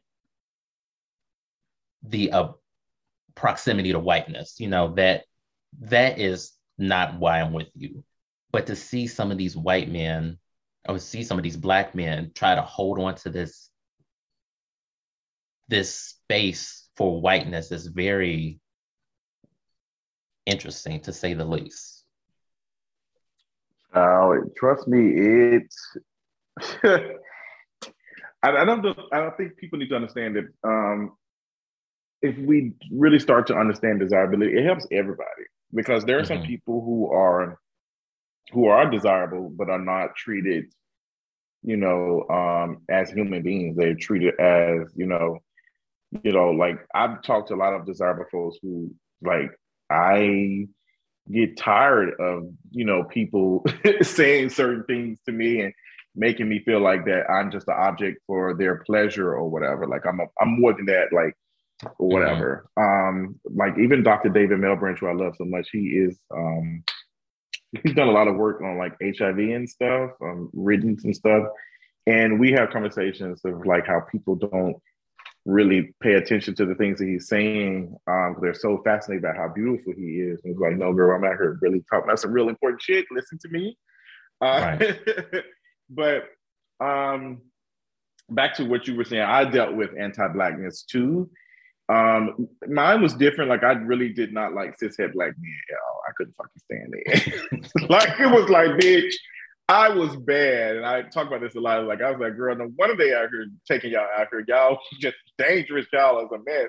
But I had to deal with my own struggle of growing up, being queer in elementary, middle school, and all that, being picked on by Black men and all the other stuff. But it was like, there's more here than just like, than this. Like I understand, like, I understand when some folks like feel like the anti-Blackness, like it's not your fault. It's not your fault, but it's your fault if you do not want to get out of it. That's why I've been speaking with so much like, girl, I need you to understand. But I had a dark-skinned mother, and my father, his great-grandmother was Native American, and my grandmother, like she was light skinned, and I kind of saw colorism at like an early age because my brother, who's deceased, he was lighter than me. He had straight, curly hair and all the other stuff. And I saw how me and him were treated, and I saw how my grandmother talked about her light skinned grandchildren versus the dark skinned grandchildren, and how she treated them, and how like all these things, like keep them out the sun, like all these things. I'm just like, oh my God, like this is real shit. And listen to my mother and how she was treated. I was like, okay. So I never really was one of those who saw like big nose, big lips and all that and said, oh, this is ugly. I've always thought there was some beautiful features. And it is very complicated. Like you said, Victor, like saying you want to say that these are Black features because you don't want to say that a light-skinned person who has a smaller nose they're not Black. Like we don't want to say that, but we know like a lot of dark-skinned folks who have these like big nose, big lips and all this other stuff, we know how y'all look at them. Like, and just when you was talking about that person who was holding Nicki Minaj's camp accountable, I was thinking of two other stories that just happened this week of dark-skinned folks getting ate up. Like the guy who's been dancing, muscular, who's been dancing, doing all type of, the dancing looks, it's a mess. But he calls him. I even said something about like sit out or like. It's like, yeah, he just looks very corny. But like his name on TikTok is Gorilla some shit. Yeah, and like Groovin Gorilla, yeah. Yeah, so when people were calling him a gorilla, like it was so triggering for me.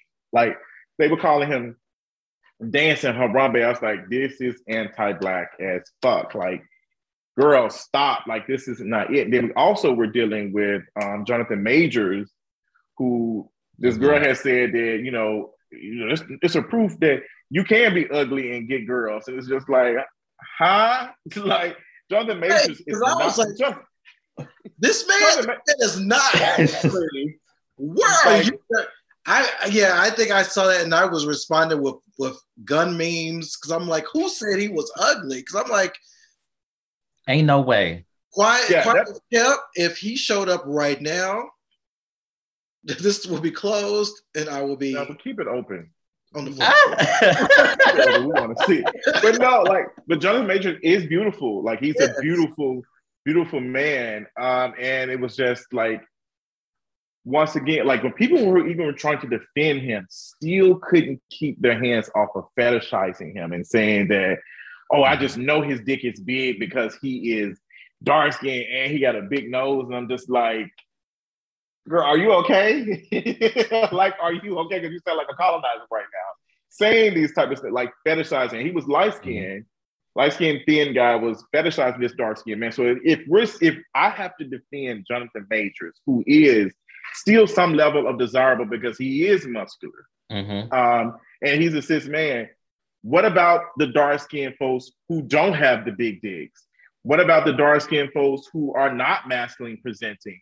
Like, what about like the trans folks who are out here dealing? Because we know trans folks experience colorism, especially trans women experience colorism to another degree than just like us. Like it was like, y'all are saying that colorism isn't a thing, but that shit manifests in so many fucking things. Like it was disgusting to watch. And I've seen that. I've experienced colorism and anti-fatness on Twitter that I can say something that it's like, oh girl, like you're mean. And then somebody else will say the same thing. And it's just like, it's perceived well. So look at that. If I'm saying the same thing as this person who is lighter skinned, muscular, thin, or whatever, why are you more likely to listen to him than me? Why is that? Right. Like we notice a thing like, girl, you can watch the news, you can watch TV shows. We can even go back to Tyler Perry, how the dark-skinned man was always the one that was a very aggressive, would cheat on the wife, all this other stuff, doing the like all of the things. Like Tyler Perry even had a whole movie around this shit, and the light-skinned person with some fake braids came and saved this damn woman from the dark skin. Right. We've been reinforced these things and taught these things that like it's the same as I had to check one of my friends who called a tank top, a muscle shirt, a white beater. And I was like, why are you saying that? He's like, well, that's what it's always been called. Yeah, but it's not right. And I'm explaining, here's the reason why. But it's like subconsciously, we don't even realize we're doing the thing. Like we can't. Like it's so hard to some folks be like, oh, well, we always been doing it like that. Yeah, girl. And it's been fucked up. And it's been fucking up a lot of people, like mentally, like the things that we've experienced.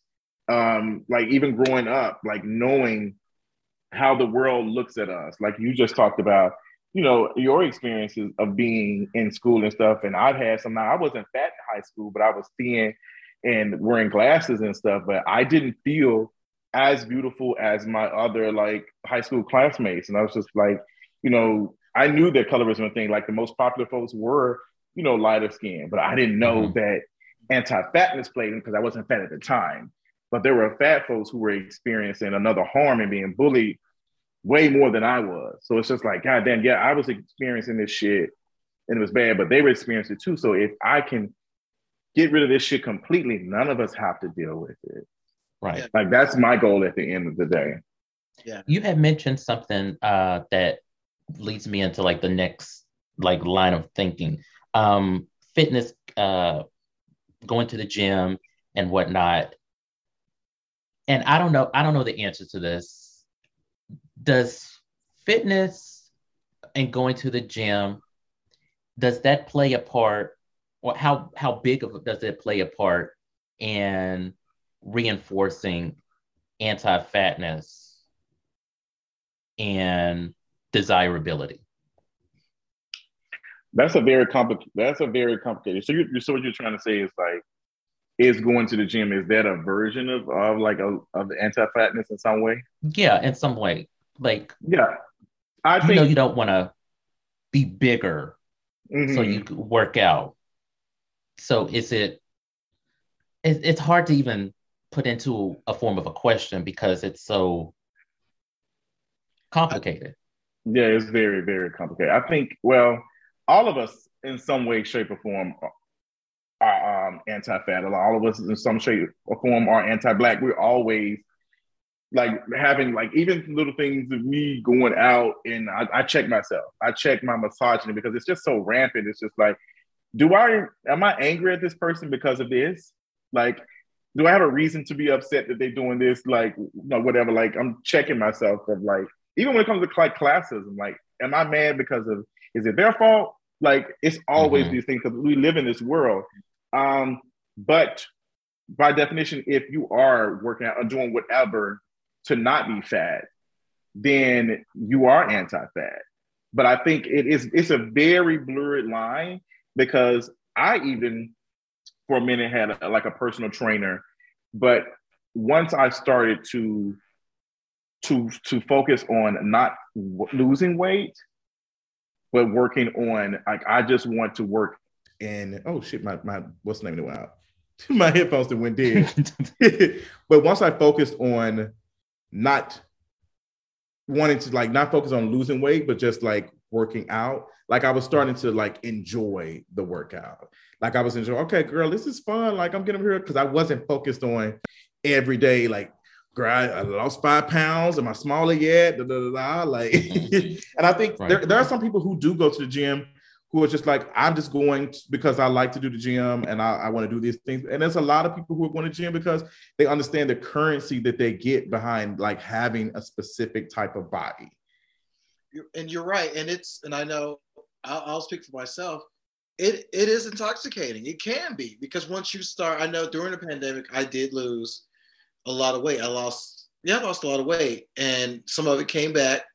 But I did notice, how you do get some, a little bit more attention in that way. Mm-hmm. But at the same time, I kind of like working out. That's just been what I've always enjoyed to do. So I do post a little bit of some, flim flam on, on the social media. Cheek here and there. Look. We love to see it. Part of me is like even like wearing tank tops. I used not to wear tank tops, but I do now because part of me is like, you need to celebrate some of the things, the beauty within yourself, regardless of what size. Mm-hmm. But I still keep in mind that I think the anti-fatness part comes in when I forget where I come from and then start bringing those people down too, in a way of like, oh, you're just this way. You're not even trying to be healthy. You're not trying to be this way. I think that's being very anti-fatness in the way of like not looking at the beauty of, what they bring to the table regardless. And so I can see as a person who not really was big, but was, I don't know, still considered fat because in so many people's eyes, you're considered fat or muscular or bear or cub. It's all these interesting things that we consider. But I find myself like when I'm at the gym, I do get into it because I do like it. You do like that feeling. You do like the attention. We all like that attention. Mm-hmm. Mm-hmm. But I think that we have the currency that comes with it. Yeah. Yeah. We have to be very social currency. True. We like that currency, but we have to remember that you still all have money ain't good money. Person. You still have to be a person that they like. You still have to make sure they're the person that you like. Mm-hmm. And I think what I've learned, and I always make jokes about it sometimes on Twitter, is like you see all these gays, they want to show you like, I got my hair cut, or look at this, look at that, or I'm feeling fat today, which I hate those when they. Oh, I hate that. Fat is not a fucking feeling. Yeah, it's like let's not do all that. I hate that so much. But at the same time, I like to make the joke of like, well, what is your stroke game like? Yeah, you look good, but what's your stroke game? Can you do? Okay, because if anything, Twitter improved me. That some of the girls who desirable, like it don't look good on camera. Hey, D'Angelo, but yeah, like some of the girls, you can be as beautiful as you want, but girl, the sex is terrible. Like it's terrible. I'm very fortunate to say that I've been with bigger men and had some of the best sex that people that better than the sex I had from people I thought that was supposed to be all those things. So I'm just like, no. I mean, that's we've been trained that lie. Come on, that's what I was just about to get into. Like, why do we think just because a person looks like that their sex is good? Because we award certain things based on like there's plenty of research that shows that people who are read as desirable get like the teachers take more time with them. They're educated more, and that's because they have the patience. Like, and that's why we try to tell folks like, I can't get on and be a Maddie Morphosis on YouTube. If I was giving Maddie Morphosis on YouTube, you bitches wouldn't be watching me. Like, and I asked the girls, name one mediocre fat artist right now. You can't. Mm-hmm. You have to be fucking amazing. And even the ones who are fat and amazing, don't always make it. Like they don't always like do like good. I had a couple conversations with a thin, light-skinned model last week, and he was getting so upset and like doing some deep dive, and come to find out he's having a little bit of identity crisis because his father is white. So it's like he felt like he wasn't Black. I was like, girl, this is not the conversation when I'm having. Like your identity stuff, that's something you got to deal with. But what I'm talking about is desirability. What I'm talking about is that you are getting these things. People are paying. You got an OnlyFans. People are paying you just to post ass pictures, and your ass is not that fat. Like people are giving you money. You're not posting. You're not playing in your hole. You're not doing all the things. I don't know if we can say that on here, but you're not giving. You're not doing all. But people are paying you just to sit on the couch. Versus the other girls, they got to be flipping. They got to do all the things. And ain't charging $20. They charging $7. Right. And you know what? That is funny that you said, because the people, I'll put it out there. Yeah, the people that I have followed or have paid, and I'm like, there's some who are super thick. There's one in particular I don't pay for. Let me take that lie back.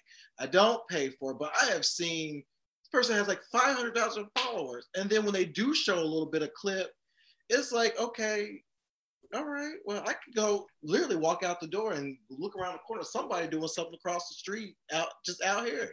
So I'm just like, you're not doing anything, but because you look good, you're getting a damn $25,000 a month versus the ones who are really out here working, and because they got a belly, they have to do a little bit more. They got to, charge a little bit more, do whatever they have to. So you're right. It's really sad because, there's a lot of good to me. I'm like, men, you look good when you feel that, when you got this glow about you, you look good regardless. I mean, and maybe because I'm older and I've been around the block a little bit more, you learn that somebody who got that nice body ain't all that. They come in so many different situations. But it's really sad that we still let desirability control how we look at people and how we think they're attractive enough. But almost if they're smart, if they can do the job, if they can do that, we reward these people so much they haven't earned. That's why I love that little statement about, is he really cute or is he just tall? I kind of like the fact that think about all that. Well, yeah, sometimes I have to do that. I do that at the gym often because I'm like, okay, but is he just tall? But or is he just masked? That part. The girls do that. The girls do that. Or is he just DL? Like some of these, I'm like, I be seeing like the girls go up for a DL man on Twitter, and they got a ski mask on. They say, "Oh, he's so fine." Like, girl, we don't see anything. Like, what? I had one experience with that, and I will not do that again. Like, no, I'm not. No. What you mean you have experience? Tell us more. This was a long time ago. This was back in college. And during the days of Manhunt, and there was this one individual. This was before my partner, and me and this guy, we had hooked up. And the next day, I was like, because it was good. I'm not gonna lie. The walls were getting clapped. Hold on, their walls or your walls? Now I'm being real. Mine. And the next day I was like, okay, you want to round two? He was like, no, I gotta have my baby mama over here and my little girl. And I was like, okay, that was a red flag. And I don't know if he's open to her or if they have some kind of situation, but I was not gonna take no kind of chance. I don't want no woman coming up to me and like, you faggot, you stole my man, yada, yada, yada, this, that, third. I'm not trying to have that. Right. And so I was like, yeah, let me go hit the block button. But yeah, I don't understand why a lot of queer Black men go up for this DL thing. Like it's a thrill or something, or it's just some kind of game, or I really don't understand that. I think the world in general likes masculinity, unfortunately. Like, I mean, even women do that. shit, like to their detriment. Like they be like, girl, these men do not give a fuck about you, but like they be masculine as fuck, but they be fucking trash and will harm you. It's the same thing with like queer folks. Like I've been really breaking myself away with that. I've never really been a person to chase no masculine man. I was dealing with the opposite side. I wanted a man to be my wife. I want him to make sandwiches and all that and stay in the house. I had because that was something I saw like with my parents. So like I was very much dibbling and dabbling in patriarchy, trying to, mimic heterosexual relationships. I was like, girl, this ain't working for me. Now I will like let a soft top a fem top climb my back or whatever. Like it's just, girl, like they said, like, are you a good person? I'm trying to get out of, like this idea of masculinity. Like this is something is it something I want? Is it something I truly want, or have I been taught to want this thing? Yeah. And I think what we learn, I think when you go through relationships or have experiences, you learn a lot. Like it's things that when you break it out or you put it on the table, as my mom used to say, you put it on the table and look at it for face value. It's like really? And I've learned that they don't need to be a certain thing. I get you're attracted to that. That's the first thing you see. And you're like, woo, they doing this. They walking like this. They bow-legged, la, la, la. But at the end of the day, it's like, well, are they going to be good? Are they going to be good for me? Are they going to be there at the end of the day? You have to look at all those things too. And of course, you do want the dick to be bomb. Now, I'm not going to sit here and lie. If it's not, it's not going to work. There's been plenty of men that one in particular I can think of where I was like, had all of the masculine things I wanted, but when it comes to sexual stuff was really terrible. And I was like, and I actually had to say to him, what you doing is not going to get you anywhere. You're going to be single for life because ain't nobody going to want this. What was he doing, Victor? What was so bad? Okay. Well, we're going to talk about it really quick. He wasn't really into doing some of the main things. Even eating.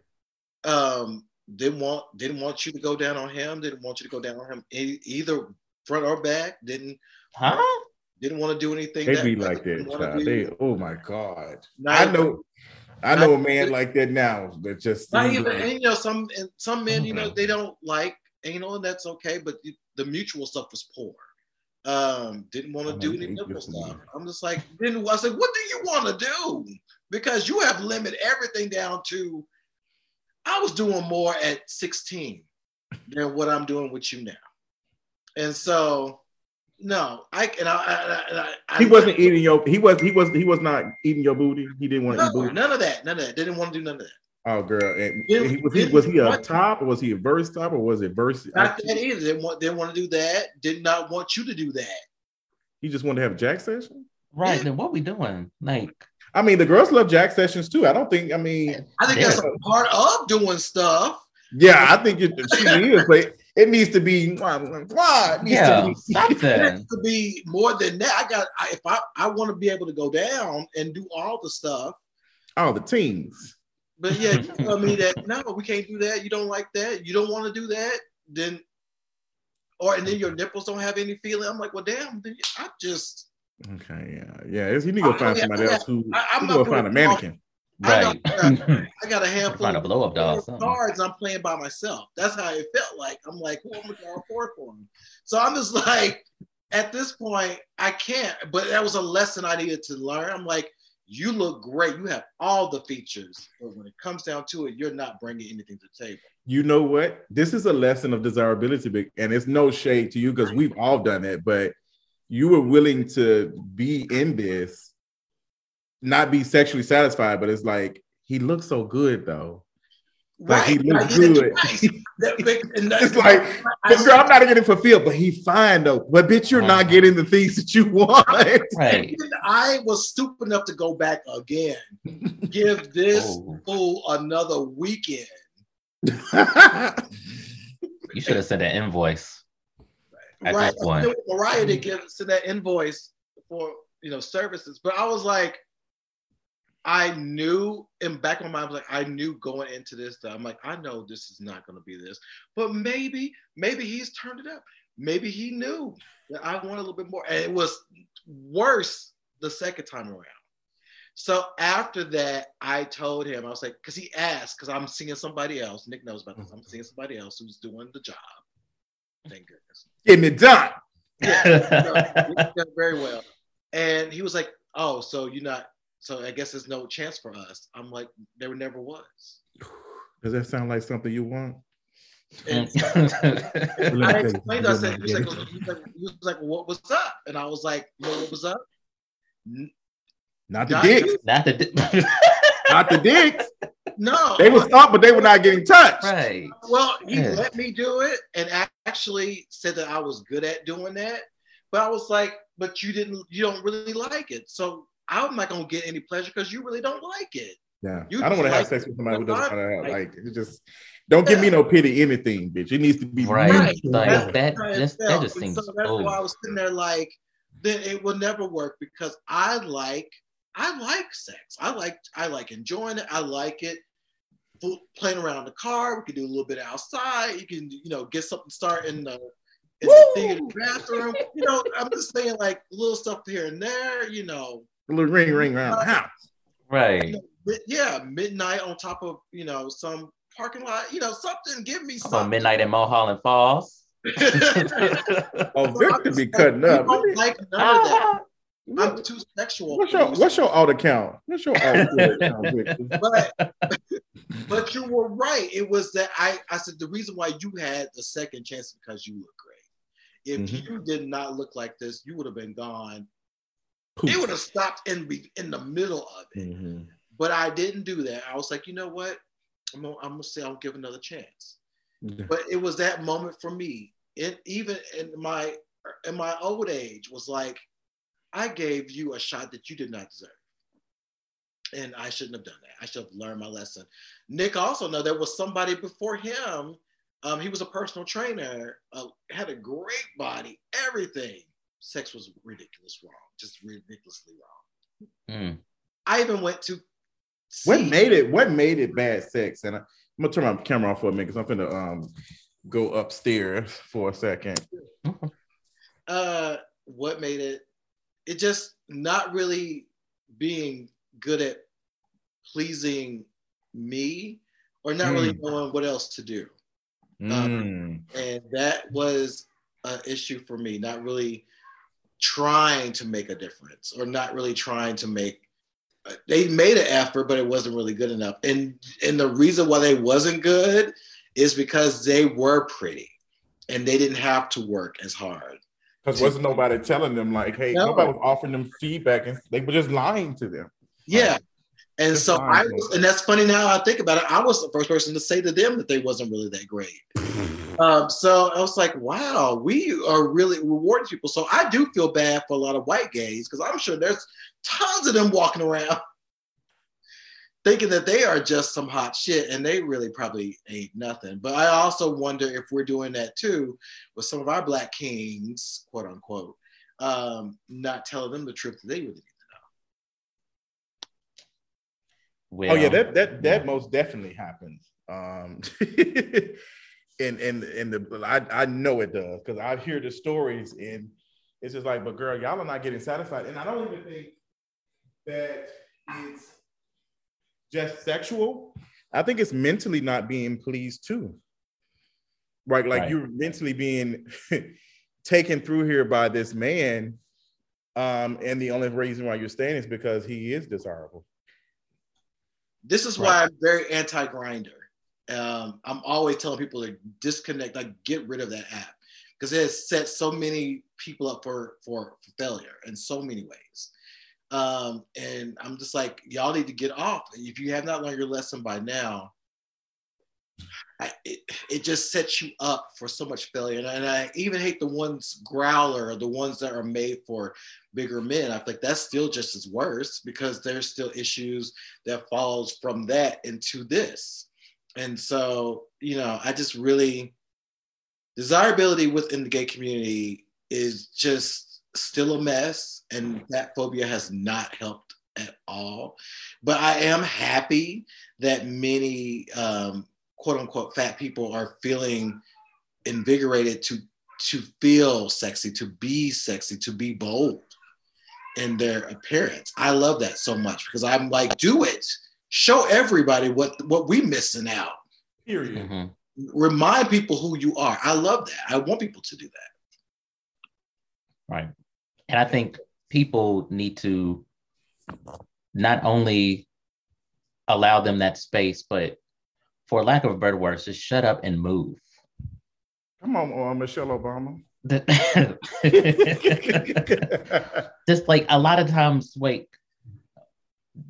people get so caught up in allyship that they just take up all the space and don't give the people that they are quote unquote fighting for room to just say it in their own words. So if you are trying to say that, oh, we need to do this, we need to do that, or just let them talk. Just say, okay, here's the microphone, I'll move, and let them do it. It doesn't need to be, you don't need to be a microphone for them. Let them speak. Let them show. Is that a version of like mansplaining or something? I think it does. Mm-hmm. Because I can say it this way, or you may not understand it coming from them. Let me, in a sense, water it down for the masses. Like, no, hold these people accountable and say it with your chest.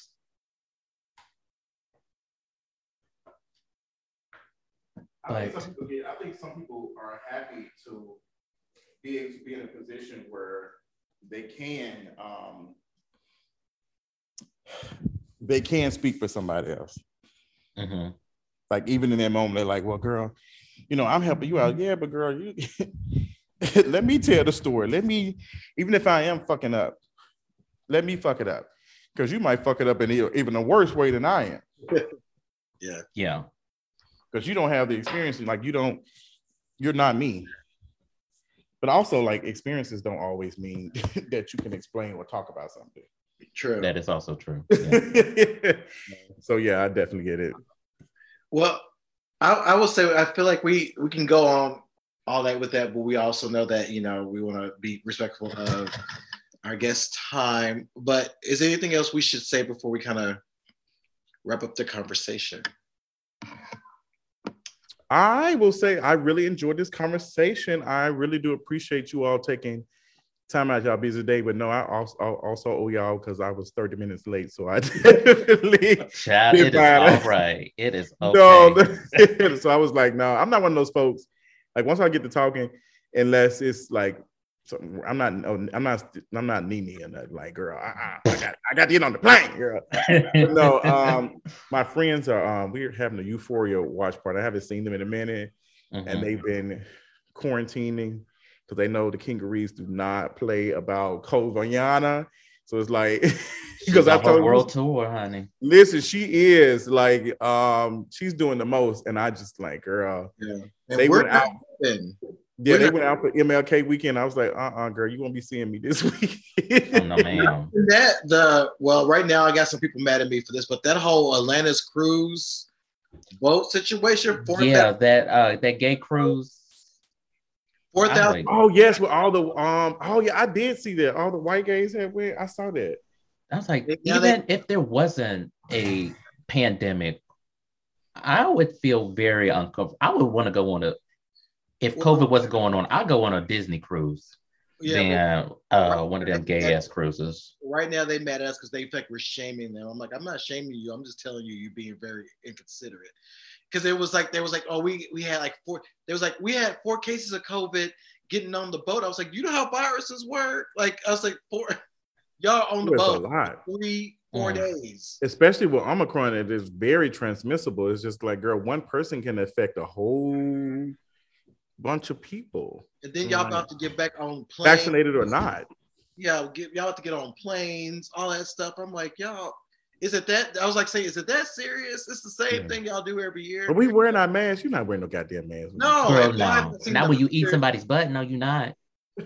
And when you eating on the damn plane, eating them damn peanuts. Y'all should see the pictures, because there was one picture where it was showing maybe 2 or 3 people wearing a mask out of thousands. So I'm just like, and don't look you at be asymptomatic.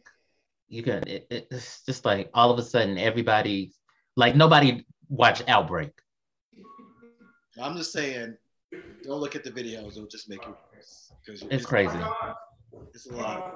Well, sorry. I was like, I hear somebody to do it, but I'm not sure. But no, I would do it. I don't think I would ever do a cruise ever again. I've never done one, but I don't think I ever would, to be honest. Mm-hmm. Right. I don't know. It's just like a pastry dish. Yeah, it's very true. Well, we need to go ahead and wrap up because I feel like we've been talking like this whole afternoon. But Justin, thank you so much for coming on our show. If you would tell everybody where they can find you on the internet. Y'all can find me on OnlyFans/King. No, I'm kidding. Oh.